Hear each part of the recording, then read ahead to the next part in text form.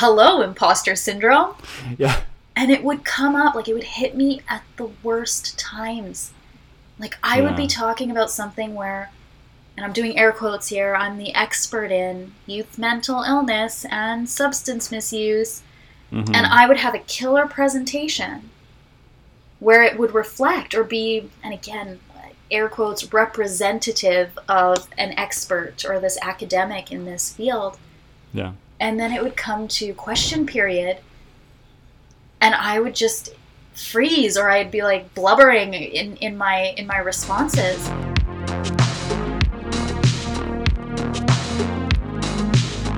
Welcome to Do You Even Science, a podcast where we discuss what's happening in Canadian science and policy and everything in between. We're your hosts. I'm Simon Landry, and I have with me Dina Hamza. So, Dina, I noticed that we've had a few challenges. Just a few. Just a few. When we record new episodes of DYES, Do You Even Science, DIES, still not sure what the best acronym is. And by we, I know what you mean. I mean, I know you mean me. It's all me. So I've heard you say this a few times that you can't be smart all the time. What's that all about? Okay, but Simon, before we go into why I use that phrase or how that came about, I mean, do you remember that one time you couldn't get your recording equipment to work and you couldn't get Skype to work? Do you remember that? Was it 2 weeks ago? I think it was 2 weeks ago. It was, eh? Yes. Do you remember my reaction?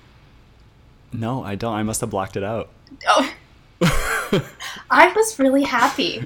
Like, it was the one time that it wasn't me. Like, so for our listeners, we don't have the usual challenges of, the usual things that happen when you're recording a podcast, because Simon and I are in two different cities. So it's really amplified. So usually I am the source of the challenges, but this one time Simon, I think you're pretty advanced technologically. Like that's how I perceive you. So I felt like this was a win. Yeah. I don't remember what it was, but oh really? No, I actually don't. That's the thing. Like I really, you know what, Dina? I focus on my successes, not my failures. Oh wow. So wow. That's great. Yeah. That's great. So let's focus on the success of today's episode and point the finger at you and I'm okay with that. I'm okay with that. And you know what, Simon? I think you should actually release our audio of our very first fight. Yes. Because it was related to, it was when we were interviewing Matt McGraw from BBC. The science journalist / superstar. Yeah, from BBC. And your voice, I mean, you were upset. I was so upset, and like, it's this thing where they say like never let anybody see you sweat. Yeah. And I was both sweating so hard and trying to control it, and I guess like when you have both those things, it just doesn't. It doesn't work. And I felt so bad because, of course, I'm in Edmonton, so I'm not with you and Matt McGraw. And I'm sweating bullets too, but I mean, you're there in person, and that was a greater challenge. But you handled it well. You were mad at me, but I mean, you did handle it well. I was so unimpressed. And it's like, that he's like a science journalist. He's been doing it for years, and that he's been in tough situations. Yeah. And I just didn't want to seem like a loser. Well, and you don't want to seem so amateur that like... Yeah.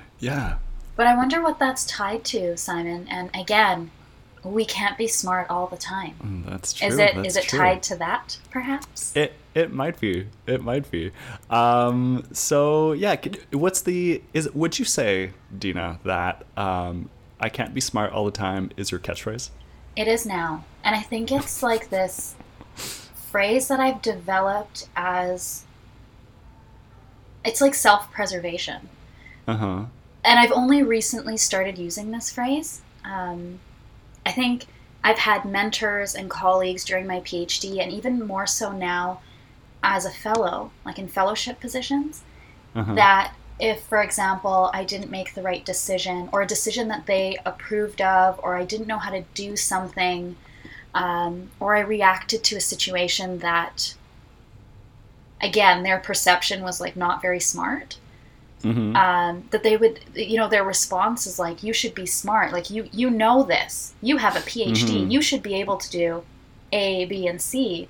And I think I internalized that a lot, and I was highly critical of myself. It was like, okay, something's wrong with me. I have a PhD. I should be able to figure this out. I should be able to take my skills from my PhD and just like it automatically transfers to everything and anything in life. I've been thinking about this a fair bit because I'm slowly leaving academia. Well, I don't know about leaving, but I'm not what would be considered an academic anymore. Yeah. And so the idea that I worked for 5 years and now I have the title doctor, I think is really strange because I know everybody I know basically has worked for 5 years and they're experts in their fields and they know as much about what they're doing as I do about science, but they don't get a title. And I think I don't really know what to make of that academics have that kind of privilege, I guess, of working hard for 5 years. Yeah. And we have 3 letters at the end of our name and we can call ourselves doctor. Yeah. And there's kind of a weight that comes with that. It's sort of maybe a false authority. Well, I think it's like, and maybe this ties into what you're saying, but maybe it is this false authority, or that you've developed expertise in an area and you're an academic and therefore all of your interactions or all of your responses or your behaviors are judged as being academic enough, or are you representative of a person who holds a PhD or who holds a doctorate? Right. And yeah, like what is that? So I have a friend who works in HR and he's really good at human resource stuff. Yeah. But I don't know, like I guess it creates a sort of plateau of like once you achieve this level in academia, it's like now you're a doctor, now you're this different status. It seems like you would just be an expert, but it's this idea of, do you think maybe it's that it's not fully understood that we are, and I feel uncomfortable using the word expert, and I've been referred to as an expert. So when I'm an invited speaker or if I'm doing some sort of media event, it's like, Dr. Dina Hamza, the expert in youth mental health and substance misuse. So, and on the one hand, it's really exciting to be like, wow, I'm being recognized as this expert. But on the other hand, I'm like, am I really an expert? Yeah. And what am I an expert in? Yeah. I guess, yeah. So I feel the same way, only I don't have applicable expertise. My expertise is very much in the scientific method. And okay. Yeah. So like that's the way I see my level of expertise is. But can you elaborate on that, Simon? Like, what do you mean? Yeah. Like you're an expert in like. Okay, so can I tell you how I've interpreted that? Yes. So, for example, I'm a mixed methodologist. So I could say that. Okay. What is that? So I'm not just that came out wrong. So I'm a researcher that is trained in both qualitative and quantitative research and the integration of the two. Okay, so to me, in my mind, that's what you're talking about, like scientific method. Okay, so I'm going to stop you for a second. I know that my parents listen to this, and I'm not sure that my parents would know the difference between, I'm not bragging, but 2 of our listeners are my parents. And so I don't know that they would necessarily know the difference between qualitative and quantitative. And honestly, I need to think about it every time that I hear those words. Simply, Quantitative is like this objective measures, and they're generally numerical. Okay, so right? So that's for example, quantitative. So it's like a measure. So X number of millimeters would be a quantitative value, or the change in like in my case, if I'm screening for risk behaviors and there's a score, it's like the change in score. That would be a quantitative value. Something that has a quantity is how I remember. And it's objective. It's generally objective, and not always the case, but that's a generalization. And qualitative is more the subjective experience. So when I would go out and interview people about their perceptions or experiences while having a substance use disorder, and then going through and making sense of the narrative. That would be the qualitative component. So as a mixed methodologist, as I take the subjective and the objective and I integrate them together to come up with like a general picture. So it's kind of this holistic approach to research. Do you think that when you mix those two things, I guess it requires a certain level of subjectivity? Like your perspective really comes into how those things are mixed, it's in the interpretation, right? Yeah, I think it's the way that you interpret it. And it depends on what's guiding what. So for example, you could have qualitative research, which then informs your quantitative research. Generally, my approach is that it's quantitative research, which then is better understood once I've collected the qualitative research. It helps me understand, for example, these scores on substance use scales. So knowing a person's story will help you understand the numbers. Exactly. Right. Exactly. So when you're saying scientific method, that you're an expert in scientific method, is that what you mean? I haven't done any qualitative stuff. It's all been quantitative. Interesting. Actually, can we just segue for a second here? Yes. So I find this really interesting that you haven't done any qualitative, and last episode, regrets, I've had a few. Yes. And you were talking about how you had some challenges engaging with the end user, and really the qualitative component puts you down on the ground with the end user. Now, have you done anything in regards to our plan? We have a plan, Simon, but we actually need to put it into action. So have you looked at your list of participants? Have you reflected on how you essentially used your participants? I certainly, I've done a lot of reflection on how I use them. Like haunting reflection? Because you had mentioned that you feel haunted by this. Yeah, absolutely. So last week I did share my regrets of not sending updates to the participants who gave me their email addresses and were very excited to hear about what was going to come out of their results. Well, and they had given you their time because their time. Right? Because that's an investment, and they were invested in what you were looking into. And I'm not Simon, like, I think as researchers, we often forget about the participants. Yeah. Once we've gotten what we need for them. And I don't know if it's necessarily intentional, but we're constantly chasing something that perhaps that's overlooked, and that's not a good thing. No, I agree. It's definitely not a good thing. And so to get back to your question, I have not done anything about it. I know.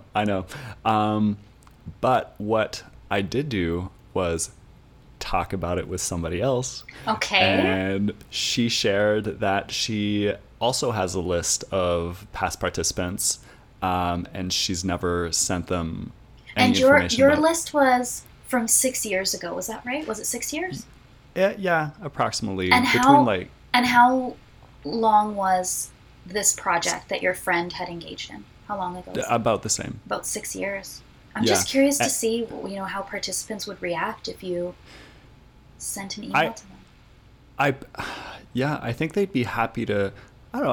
I think they'd probably just be happy to hear from us, and I don't know. I really need to do this, and I'm glad that you're keeping me honest and checking up. You know what would be cool, Simon, is if you sent an email with a 1-page lay summary of your findings. Like just put it out there, not an email saying, if you're interested, I can send this to you. I mean, just send it out. Oh, for sure. And that I have been thinking about it, and the email will be very much like a newsletter where it's just the text, and it's going to be a really interesting science communication exercise. Yeah, but would you acknowledge that you had meant to? Yes. Get in touch and yes. Would you apologize or? I would probably own up to not sending them any information earlier. Okay. I would thank them for having participated in the process and projects. Yeah. And also probably, just like recognize that I didn't get in touch with them earlier. And well, I don't know. We'll see. I think I need a time frame, Simon. Oh no. And be fair with yourself. Like, don't tell me you're going to send it out next week. Okay. Because you have to be ready and secure in the process. But I want a goal, an actual goal. Okay, my birthday is mid-July. Okay. And I want to start my new year without that regret. That's a great idea. I like that. So you'll start with a clear conscience. Exactly. Okay, everyone, we're gonna our listeners here. We need to keep Simon honest. Yeah. I also like that you wrote that I need to do this in the description of the last episode. It's not like hidden in there that people need to listen to 30 minutes of podcast. No, it's very need much to there. do this. Yeah. Well, I think we should get back to so this idea of not representing someone with a PhD and and I don't know what that looks like. Yeah. I mean, we both have PhDs and we're different. So what am I supposed to be like? And keep in mind it's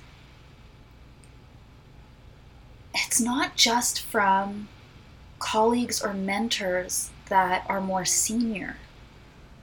I mean, it's even from colleagues that are like, we're in similar stages, we're in similar age.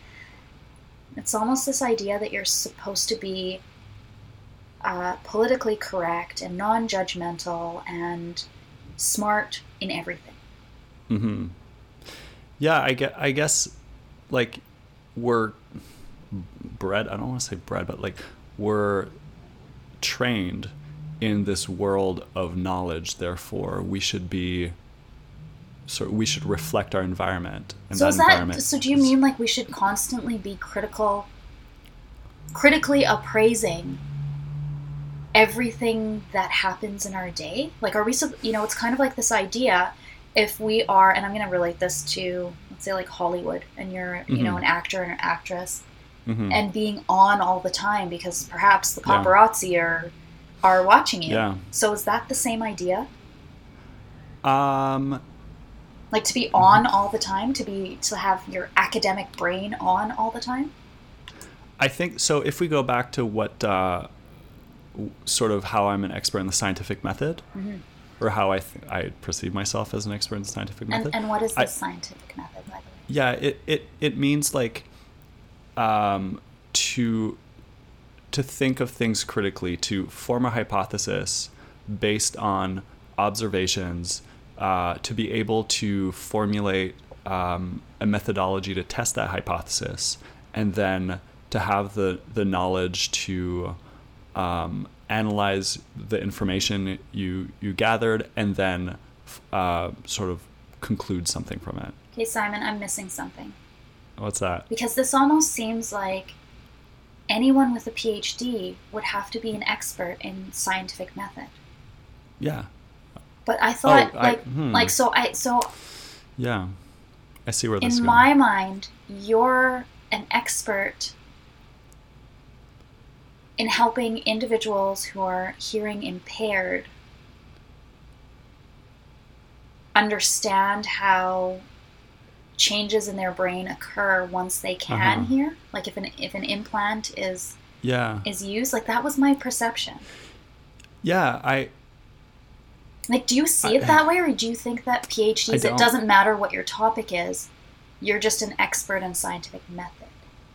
Well, what I thought you were going to say is that you can have a PhD in economics and you can have a PhD in music, and those people aren't necessarily experts in the scientific method. That's true. Good point. Yeah. Good point.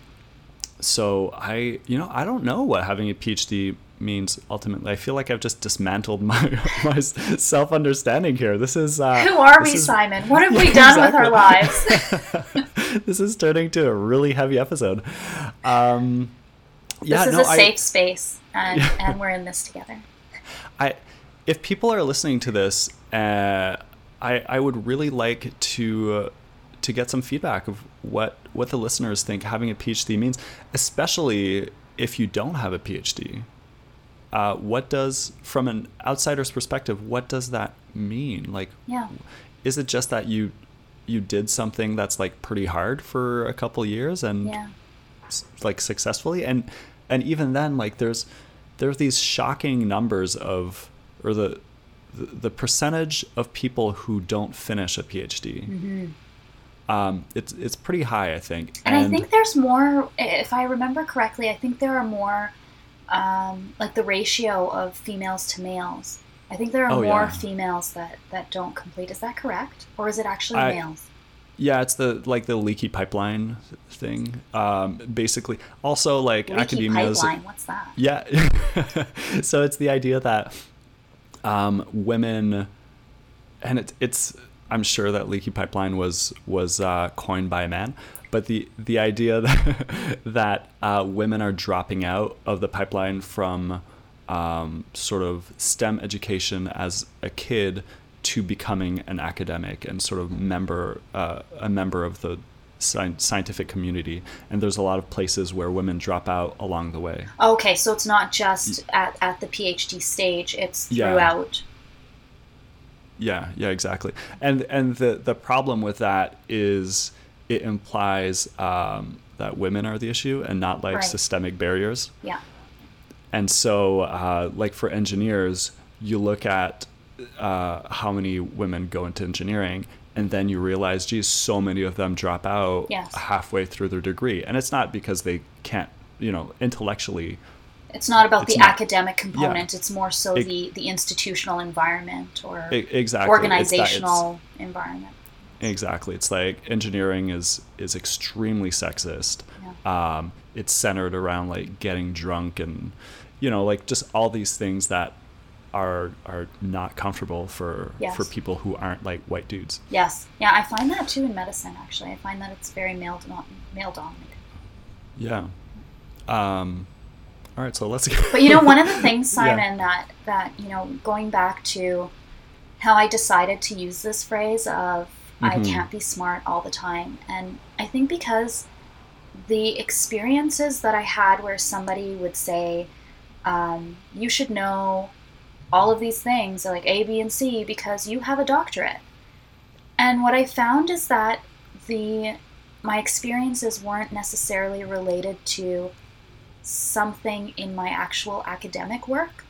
Like it wasn't like I made a mistake in my methods or in my data analysis, and therefore it's, you should know this because you have a PhD.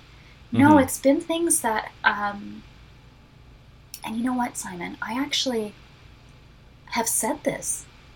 When we've had challenges, setting up the podcast or like getting my microphone to work, do you remember when we would say things like, we have a PhD, like we should be able to do this? Yeah. So I just realized, I just reflected on that, like just right now, that I've even said it to myself. So I'm feeding into this idea that I should be good at everything. I should be smart at everything, and everything, if it's not so much if I work hard enough that it'll, like, I will know it, but it's this idea that I should just know it. Yeah. And it's not, and again, it's not related to my actual academic work where I would be the expert in that field. And this idea of being really highly critical of myself, like I would feel that I failed. So when I would have someone tell me, like, you have a PhD, you should know this, I often felt like I had failed. So I was living in this state of perpetual failure, and that was a really hard place for me to be in. Yeah, well, I think about this, I used to think about this a fair bit, exactly the idea of perpetual, that's a really nice way to put it, Dina. Perpetual failure. But it is that. It's like this constant, and it's not just the perpetual failure of you didn't know something that's outside of your field, but you're constantly dealing with that even within your research. Although exactly within your research, the whole point that it's a research question is that we don't know enough about it, and we have to we're trying to figure things out. Yeah, and the whole process of academia is, hey, I found this thing, but here's a bunch of reasons why I'm probably wrong. I remember that there was like a comic, isn't it, that I didn't find something along the lines of, I didn't find what works, I found 100 things that didn't work. Something along those lines. I remember seeing like a comic. Yeah, there's a famous quote for, I want to say, now we're going into the territory of I'm guessing. I don't know what I'm talking about. But I don't think you can do that as an academic. That's true. I mean, I am a PhD. Right. I think it was Edison that said, like, I didn't find 100 ways that didn't work. I found one that did, like referring to the light bulb or something like that. Yeah. But yeah, so I think that academics are taught to be very self-critical because that's just the way kind of the scientific process works. But I'm going to take an aggressive sort of right turn. There's a word that I'm forgetting. I'm going to go completely on a tangent. On the tangent, yes. I'm going to take an aggressive tangent. See, here. This is why, Simon, we work well together. We understand one another. We average out. So I was listening to, I don't know if you had a chance to listen to the Munk debates last week. It was about political correctness. I had seen a few tweets about it, and that it was quite a controversial debate. But fill me in. Okay, so it was basically about political correctness. Are we going too far? And at the end of the debate, the two sides were talking about different things, and so obviously no consensus was achieved. But the thing that really stuck out, and I think that, and I think about this a lot, is, do you know much about Jordan Peterson? Yes. And I'm sorry that I feel like by talking about him, we're like giving him power. From what I understand is he was saying that, and this is just like one component of many things that he said, but that if men mate, then they won't go on a killing spree. And it was related to like the incel. Like whatever. What he says is so uninteresting. I think he's just like a generally uninteresting person. But the thing is that he was trained at McGill, worked at Harvard, and now he's a tenured prof at U of T. Wow. And I think that's really, if we think about what he represents kind of society looking at just some dude that has crazy ideas. Yes. But that academia has given him a certain status and a certain weight to his ideas. Yeah. That is like, I have crazy ideas. But Simon, like when even that, though this individual has all these credentials, when you hear the things that he says, do you still put the same level of weight? Like, so does it hold the same weight as someone who would say something that you align with that has the same credentials? I mean, I think at that point, I maybe there's a sense of disappointment that this person has this position or this level of authority and is then communicating this. And for the average person who may not critically appraise what is said, they can feed into this ideology. Exactly, because it gives them kind of if we go back to the theme of the episode of I can't be smart all the time, Yeah. and what does having a PhD mean? Right. I think what it means is society perceives you as having a higher level of like intellectual rigor or authority. And so by having someone who is tenure track, so he can say anything he wants, and he's never going to, like, this guy cannot be fired. And he's, been to he taught at Harvard, and he was trained at McGill, like all these really sort of prestigious Exactly. Someone who is from outside kind of the realm of academia would say this guy is smart, and he everything he says has merit. And then he would develop a following. Exactly, because like he aligns with a group that there aren't many PhDs of his stature that say stuff that kind of resonate with them. Yeah. And like to go back to I can't be smart all the time, and what does having a PhD mean? It means, I think, like if we're being real with what it means, I think it means that society thinks we're smart. Not necessarily that we are, but that society kind of thinks we are, probably because when PhDs were invented, there like nobody went to school, and like people couldn't read or whatever. And so like it actually meant something. But now it's just like you were able to work hard for a couple of years, and then you got lucky a few times. Yeah. So I don't feel like I got lucky. Do you feel like you got lucky? I definitely feel like I got lucky. How so? Well, like we mentioned in previous episodes, I met someone who referred me to his old. No, but I mean, I know that in terms of meeting the right people, but ultimately you had to do that work, Simon. Like, I don't think that was luck. I worked hard. I honestly don't think I'm smarter than anybody else. I think I have, I'm driven, and I think I'm able to, I have stick to it. Is that the word, stick to itness? Or like, I don't know what word. Yeah. Like, I'll stick to something, stubbornness, determination. I guess. I'm a determined individual. Yeah. Like I don't know if I told you this, but I took this first year psychology class a few years ago while I was doing my PhD. Okay. And I think I got like a B- or maybe a C+. Yeah. I'm not particularly smart. And so... But that doesn't necessarily mean, like, if you complete coursework and in coursework you didn't achieve something high, like many of the innovators, right, or people who end up having PhDs didn't necessarily have great grades. That's true. So But I think this relates to like the inner critic. Mm-hmm. Like I think the idea of how I felt like a failure all the time. Yeah. I don't think at that point, that stage, and again, I'm going to say that I just recently started using this phrase, because I wasn't managing my inner critic very well. I wasn't doing a good job. Right.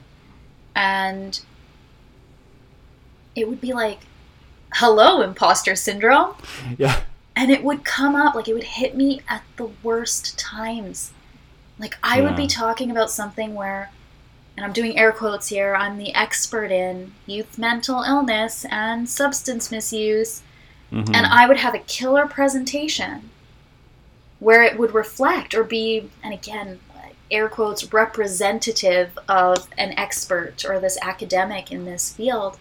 Yeah. And then it would come to question period, and I would just freeze, or I'd be like blubbering in my responses. And I have this habit of not taking a moment to stop and think. And again, it's this idea that I should be this expert. Somebody asks me a question, like, bam, here's the answer.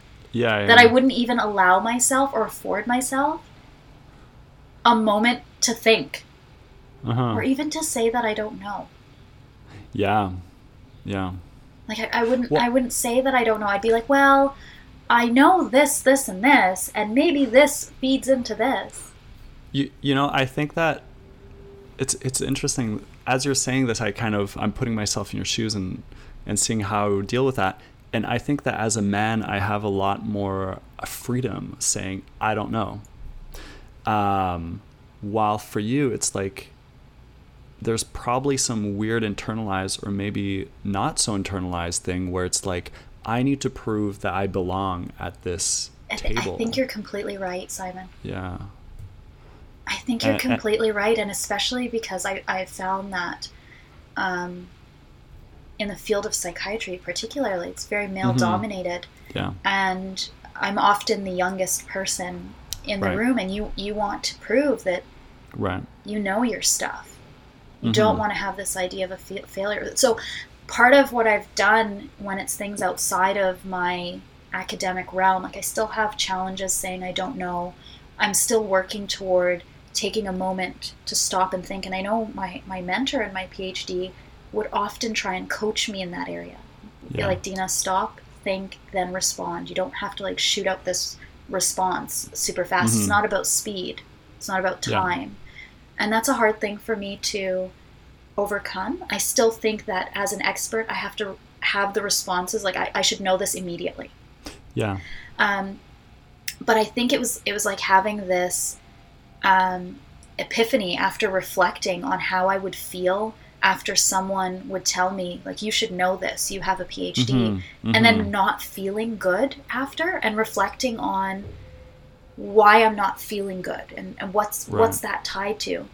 And so I think it's that I've accepted that I really can't be smart all the time, and that that shouldn't be an expectation, that I shouldn't be smart all the time and in everything. And I found that responding with, I can't be smart all the time, and I'll say it in a cheeky way. You know, when somebody will make a comment, it'll be like, oh, what? Well, you know, I can't be smart all the time.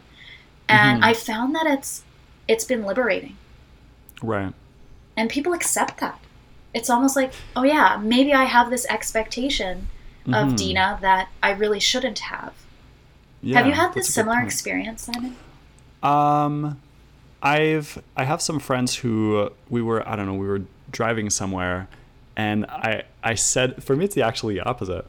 I think that I come off as kind of like a silly happy-go-lucky guy. Yeah. And I almost need to remind people that, like, I'm not dumb.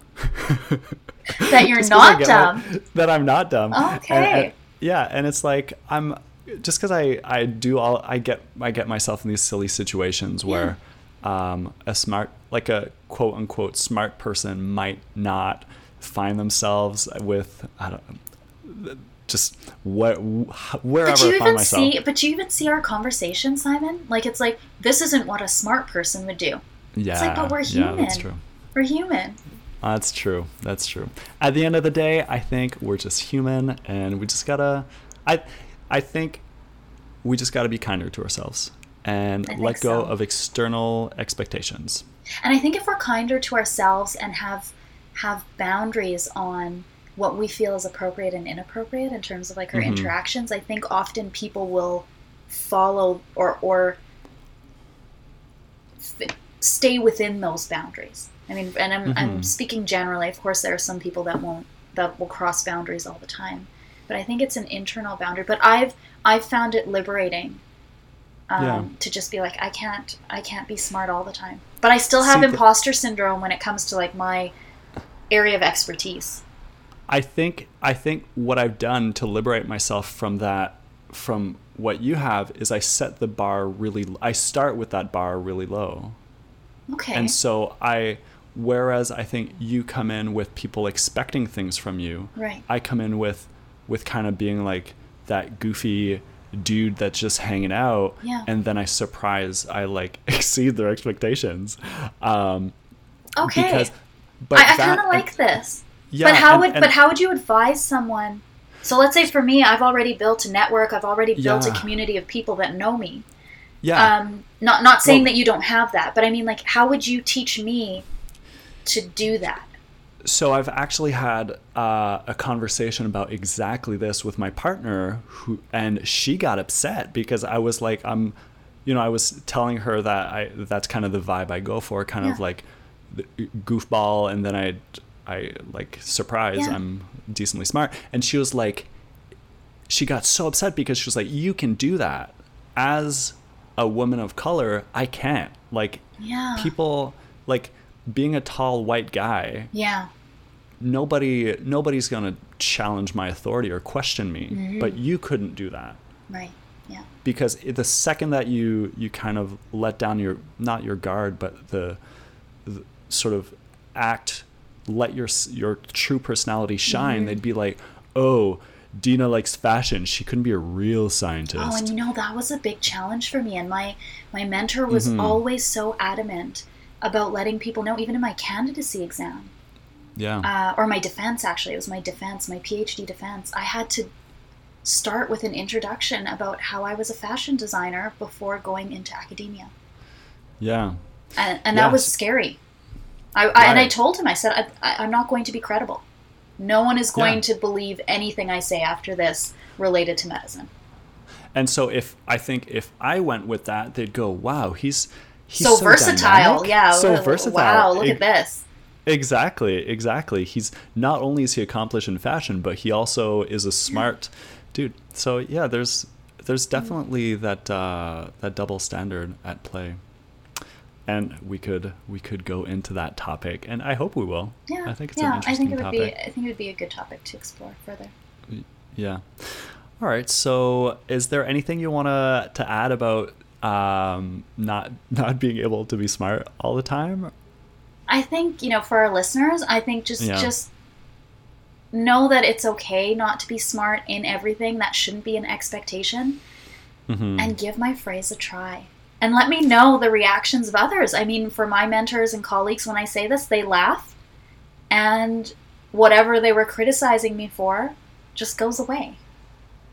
So I'd be interested to hear if some of our listeners try out saying, I can't be smart all the time. Yeah. How about you try it, Simon, and let me know how that works for you. I can't be smart. I don't think a lot of people expect me to be smart all the time, to be honest. Well, I would issue the challenge for, if there's any new scientists listening to this, yes, especially women, and this is like, obviously it's easy for me to say because I have all this privilege, but I would challenge them to see. I feel bad even suggesting this because it's like, it's so easy for me to say. Yeah. But I'm curious. I would be curious to know how, for a woman who is going through the process of getting her PhD, how it would be like if she was like, just kind of, not a dudette, just like kind of being silly, being herself, and as well having a PhD. How that would work, kind of using the male approach, right? The approach that I have. Can women do that? And if so, like, not having to. And how others would then react to them, like, so.